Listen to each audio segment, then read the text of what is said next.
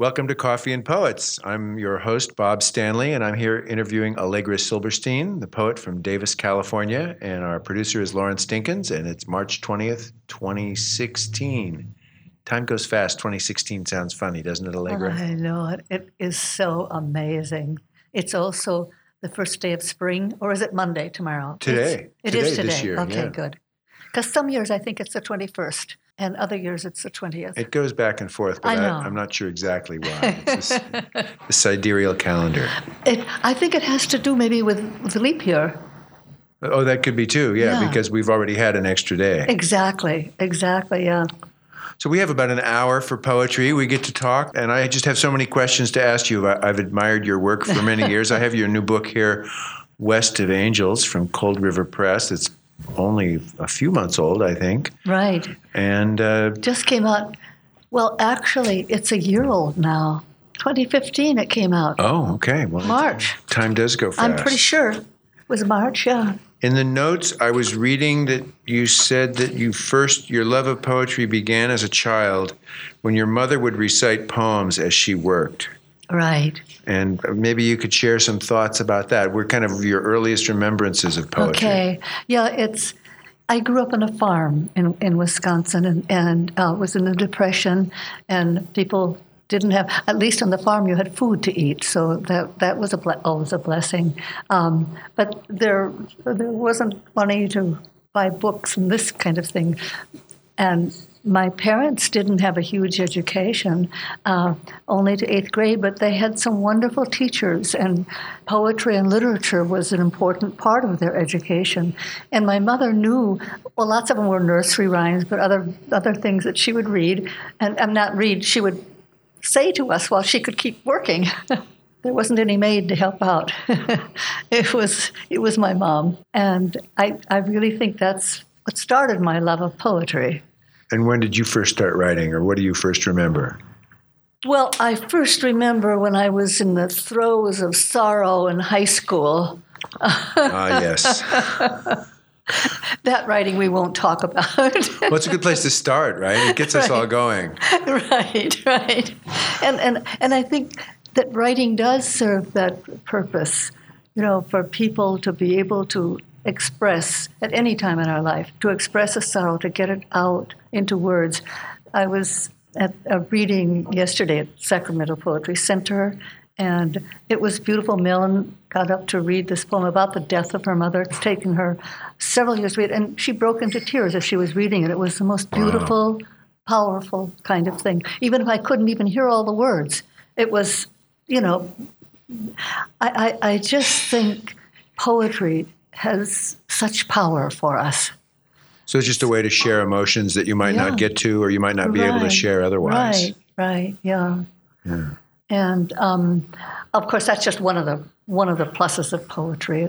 It's also, I think, I read someplace that any good poem is actually a love poem, and when you think of love in its broader sense, that's true. I think of just the wonder of this world we live in, the drive over here, seeing those magnificent clouds, and then all of a sudden the rain starts coming down. And it is just so amazing. And I read someplace also, and it just struck me as so true that, why on earth, in the process of evolution, was man created? What are we necessary for? And this person said, well, the one thing that humans can do that the animals maybe cannot do, but I'm not even sure about that, is to appreciate and be in awe of all the wonders about us. And that makes so much sense to me. It makes me think of dolphins leaping in the surf and wondering if they're doing the same thing. Right, yeah. Yeah, that's why, we think we humans are so special, but honestly, we really do not know. We could be really special, though. But, it's funny because I was reading through West of Angels, and there were many poems that are, I guess, what I might call blessing poems, right? Where you're just kind of thanking, just saying, a litany of things that you love. Right. And this poem came to me. There are so many reasons for singing. Oh, yes. And so I wondered if I could read it to you, and then maybe you could talk about it a little bit. And then if you have looks like you've brought some poems to read as well. But there are so many reasons for singing. Beauty of the sunset sky reflected on red tile rooftops, lighting the soul locked in the chaos of mind and war.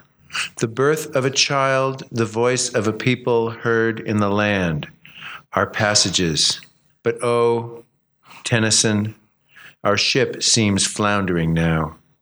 Perhaps we need a crossing to the bar, drinking ale to reach the still point, singing our song, we are little lost sheep who have gone astray.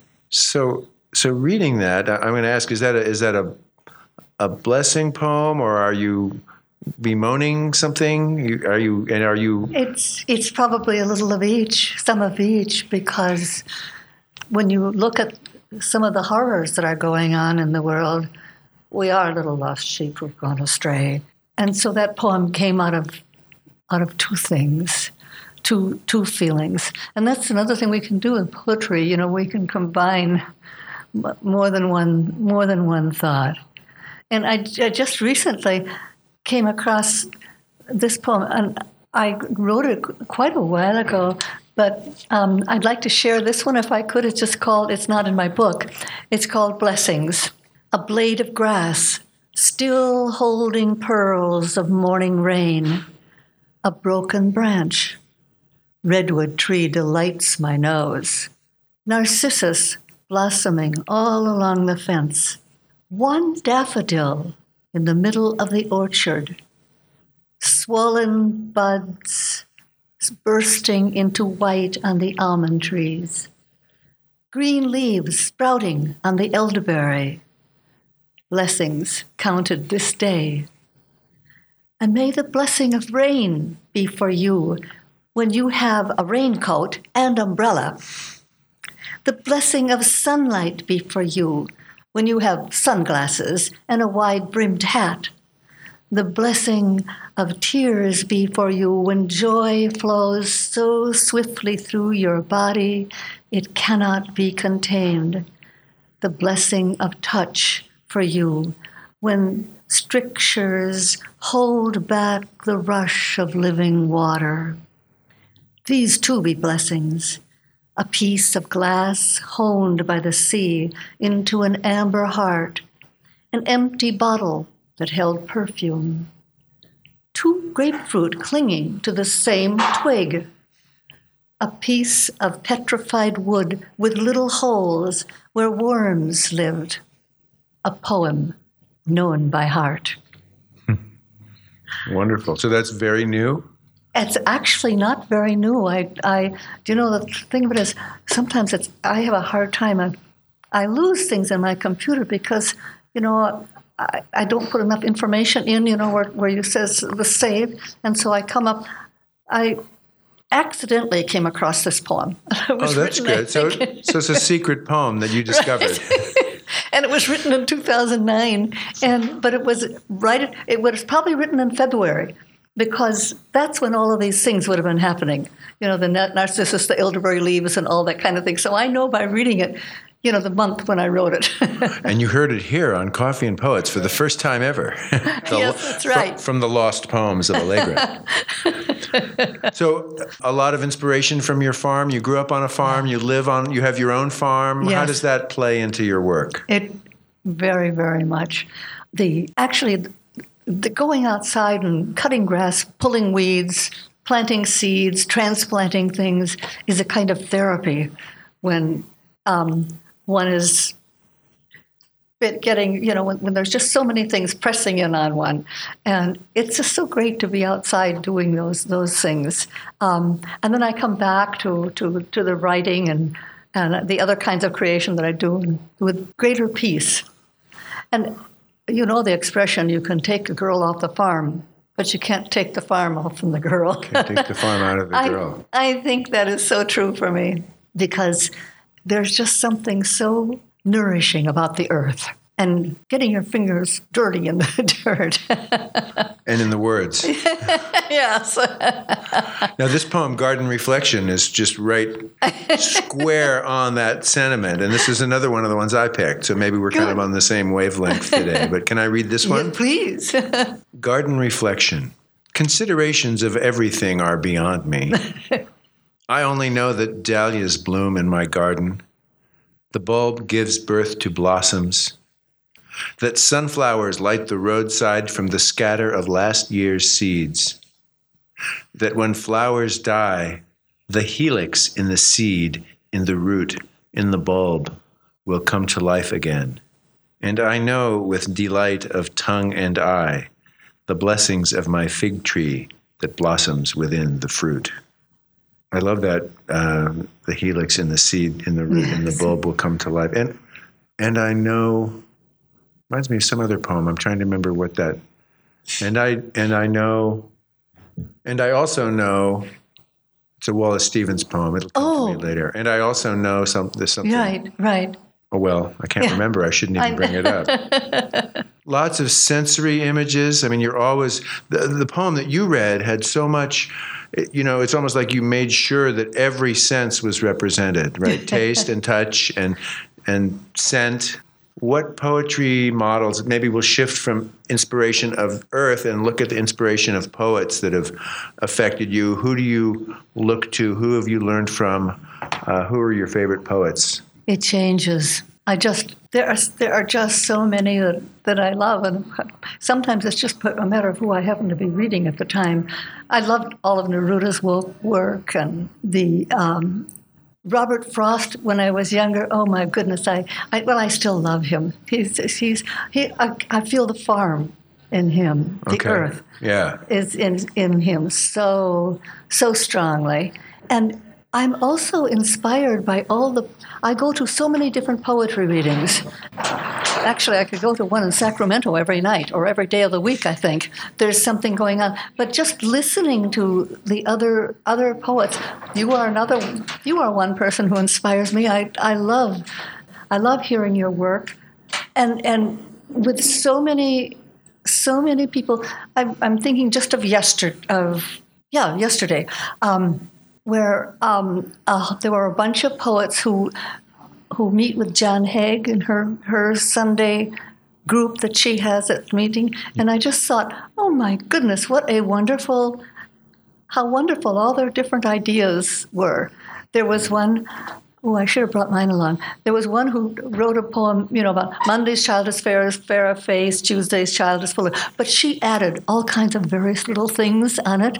And I'm Thursday's child, so Thursday's child has far to go. But I didn't think to bring that along with me because that was a poem I had fun doing, because thinking of how far I've come from the farm in Wisconsin, I never would have dreamed. Well, first of all, I would never have dreamed that I would get to be the old lady that I am right now of 85 years. So and then I never dreamed I would ever become a poet or a dancer.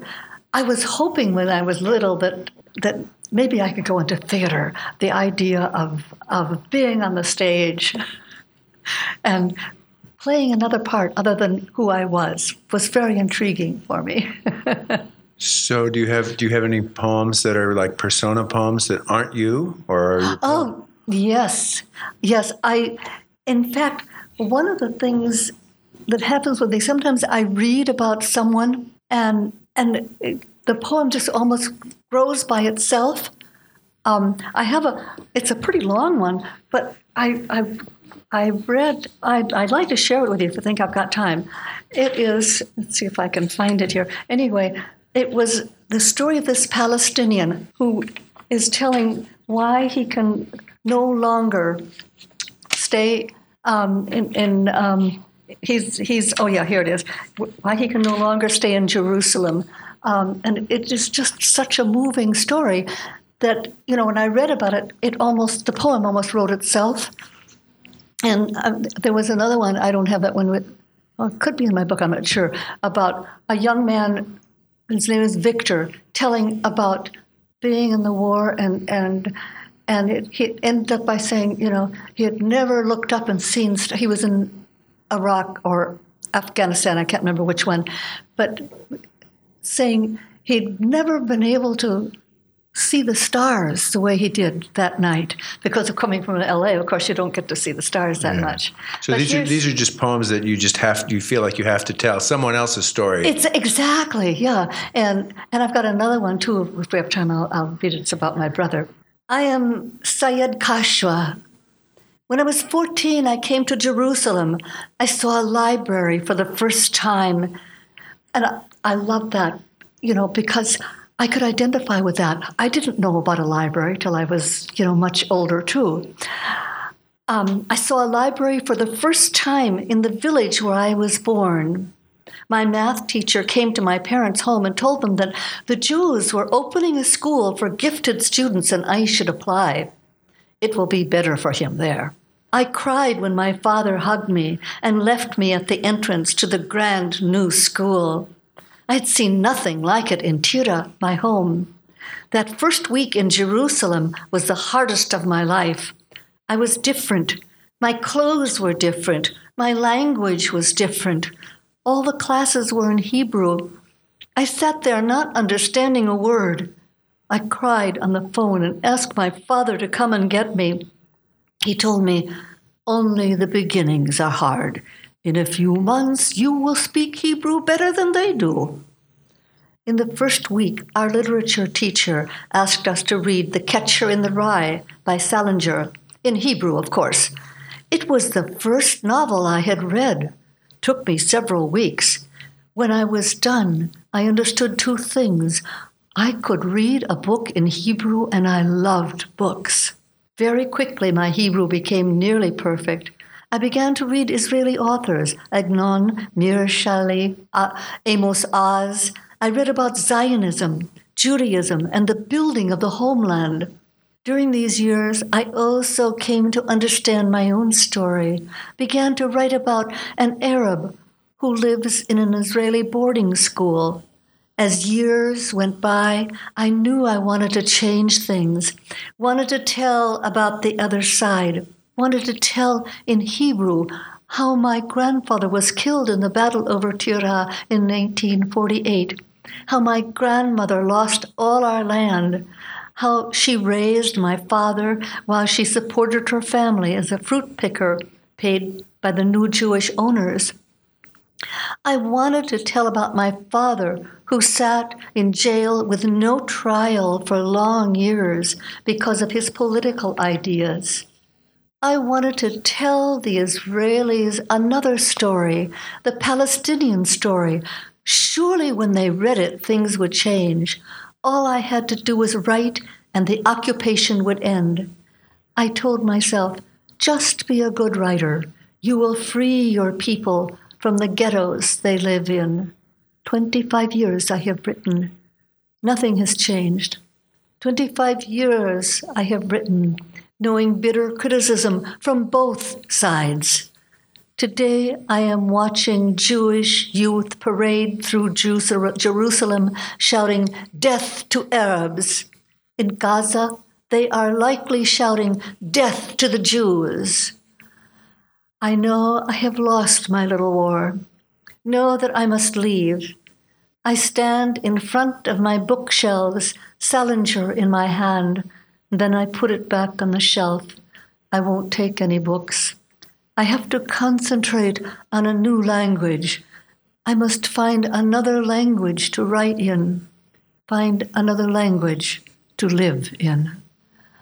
And I'm so moved by this life and this sense of, because every now and then I try to write a poem also where you can make some kind of change in the world. And of course, writing this poem was in a sense following in that same kind of idea. And there's so many people who have, worked for years and years and years and tried to make the change.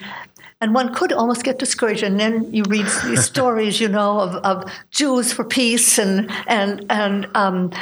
all these other groups that are working so hard toward peace. And you say, no, we can't give up hope.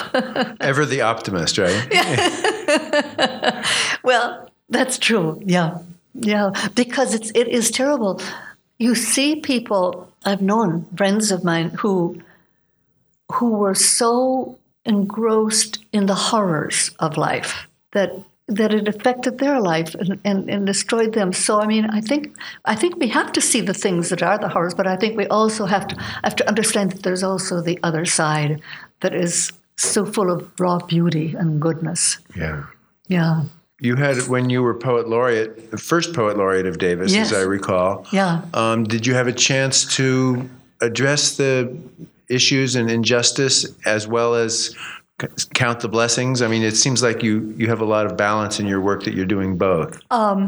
Not precisely that way, although, when there were various things politically going on, like somebody coming in new for the city council or something, they would ask me to write something then, and a part of my writing would be to the idea of you are responsible and may you have the wisdom to do the things that will make things better for this country, for our city. That's good that they ask you to do that. Yeah, right? Yeah. It was very nice. It was very challenging and lovely. I think, I got that. I think I wrote it in the form of a pantoum, because it was that forms can be kind of a fun thing to do. Keeps people's attention too. So you use forms a lot? You like to use forms, or? To be perfectly honest, I think I belong to all these different poetry groups, and one of them is we call it the First Friday group, and it's one that Joyce Odom has led for years, and I was invited to join it. I guess quite a few years ago now. I was going to say a few years ago, but I think it's more than a few. And what happens is somebody in the group gathers together 4 different pictures of paintings or whatever, and then one poem. And then we have to write to the painting and to the poem. And so that gives you a lot of practice in ekphrastic writing, which is fun. But sometimes it's kind of overwhelming, and you have to have these 5 poems done once a month, and I find sometimes that if I just use a form, a pantoum is really very nice because you have 2 lines that get repeated, with some variations if you want. And so a form can help you out sometimes. Kind of gives you some lines, you're just writing towards the lines. Right. Yeah. and then sometimes what happens, I'll start to use a form and then just forget the form and let the poem take care of itself. That's a good thing. You trust your own instincts. Yeah. Exactly, yeah. And so you mentioned ekphrastic poems, and of course you're an artist, you're a dancer as well, and a singer as well. How does dance work its way in, or how do you feel like the balance of poetry and dance? Does poetry help you with dance with poetry? Well, in fact, in the past, what I've done is taken someone else's poem and found music, and then read the poem over the music, and then gotten a CD for that, and then danced to that, and then created a dance to go with that. And just recently, I did this CD with the music and used my own poem for it. And again, it speaks to peace. Who's the composer? This is my land, the country where my heart is. I'm blocking on. It's not Copeland? No. I don't know. It's anyway. But I think I've got with me the poem.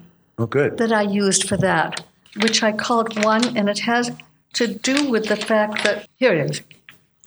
And it was really fun. And I've at a couple of different poetry readings now. I have danced.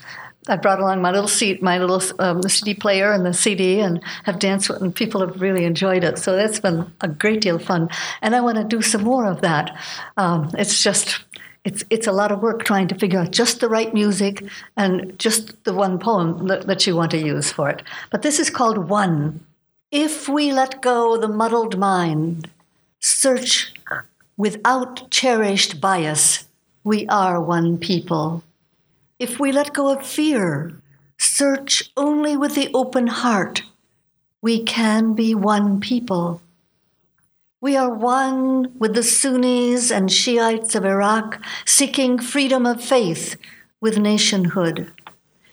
We are one in the fear that haunts darkened days, one with the people of Kurdistan. We are one with Palestine, with Israel, and the people of Afghanistan. We are one with the mothers of Central America seeking refuge for their children. We are one with the children, with all immigrants and their dreams of a better life. The silver moon that lights the night of the East in a few hours, the same for me. We are one world. We are one in our sorrow, one in our dream of a better tomorrow. Beautiful. Thank you. So this is how I get into my politics. Well, sometimes I get into some. I haven't brought those with me. Joyce Odom is a great critic. She'll say, this is not a good poem. It's just political. So she doesn't like political poems. Well, you have to be very clever with it, Well, Joyce is a great teacher, of course. Yeah, she is. It's interesting because you touch on, some of the huge conflicts in the world today, and yet you approach it with your characteristic optimism, and that we are one and that we will get through this. But then when you mention each one that you mention, and the listener, the reader, kind of winces and thinks, I know. Ooh. It's just all over the world. You hear these stories of these people, and then sometimes I can hardly believe my good fortune. It is such. Some of us are lucky in different ways. Right. Yeah, and I think of these poor people, who have scads and scads of money and feel like they're so poor. And I feel so blessed because I feel I don't have, my income is small because I'm a retired teacher and I didn't have that many years before I had to retire. The funny thing of it is, there were some problems my own personal life that had to do with it, but I was just feeling so exhausted. And somebody I knew who was 50 years old had died, and somebody else had, about 3 people that I knew of had just passed on. And I thought to myself, well, if they're offering a 2-year service credit, I might as well take that 2-year service credit and not worry too much, because who knows how long I've got to live. And this was in 95. So ever since my retirement, my life has been so full with dance and poetry and singing and all these wonderful things. So if poetry is richness, and I sense that in all you're saying, at what point in your life have you always had poetry? Has it always been this strong current, or has it ebbed and flowed? And other And when did it become such a strong force? Actually, while I was, I think probably it became a strong force. Well, it started, as I said, in high school when there was all these teenage miseries. And then I think it grew even more when my marriage was dissolving. And I was still, then I was teaching after that, and the poetry became very much more important. And then I was lucky enough to get a poem published. Somebody told me this. I remember I was still teaching at Birch Lane. Somebody told me to send in this poem. Oh dear me! It was. I'm pretty sure it's not in there, but I'm not sure. But anyway, I did, and it got accepted, and that was wonderful. That was, golly, that must have been about in 93 or 92 or 90, someplace back in there. And there's something about having a poem accepted by someone that someone you've never met spurs you on. Yeah. So maybe the last 25 years or so. Right, exactly. Yeah, I'm a late bloomer for poetry and for dance. Well, that's good to know. We can, and you're still improving, right? I hope so. Yeah. I hope so. I have one more poem here that I'd like to read, and maybe you can think of one more too. I think we still have time. Okay. This is also from West of Angels, and it's another garden poem, but it's a different garden. It's not your garden in South Davis, but it's Monet's garden In Monet's garden. In Monet's garden, there is a bridge, a place to enter when soul flowers wilt by the side of the road. Outside the frame, avenues yawn into distance, into the vanishing point. Outside the frame, wild mustard seeds, naked in the earth, wait for spring rains. They come, color the wayside golden with exuberant blossoming that lightens the heart. But it is Monet's garden I want, the bridge for crossing over. Yes. That poem meant a lot to me. And this is, following in a different vein completely. But I want to read this one. This is a poem I wrote for my brother. His name isn't Joseph, but that doesn't matter. It's important for the poem. But it's a poem that so many people have told me it meant a lot to them. My mother, in her later years, actually, for quite a while at the time I was growing up, had schizophrenia, and so she suffered a lot in her life. But this is called My Joseph. We envied you, the youngest, as if you had been singled out for a coat of many colors. We said Mom spoiled you. We were wrong. Love made you strong. You grew to manhood with courage enough to hold at bay the gnawing years that would chew upon the heart remorselessly, the way packs of wild dogs devour the downed lamb. You stayed with Mom and Dad, held back the dark that folded in on the farm, that held fast to our mother. You stayed to tend the fields, to mind the cattle, and we were free to leave, to embroider our garments with threads of red and gold. You stayed steadfast in your faded coat. And one of the reasons I like that poem also, too, is I think back, I probably think a lot of the poetry in me is a gift from my mother for all the years of her illness. I just feel so that she gave me so many gifts, and from my father, the gift of the love of the land. And so I just feel so blessed by both of my parents. And the embroidering our coats with red and gold, is that the poetry and the dance maybe a little bit? Yes, of course. Yeah. Well, anything else? Any other thoughts on your poetry in the world? All I can say is the Sacramento offers so much in the way of poetry. Every Tuesday night every Monday night there's a Sacramento Poetry Center with something going. Every Tuesday night I have my writing group that's led by Daniel Powell right now. I know there's something going on Wednesday night, but Wednesday night is one night I have to have for something else. That's mahogany, right?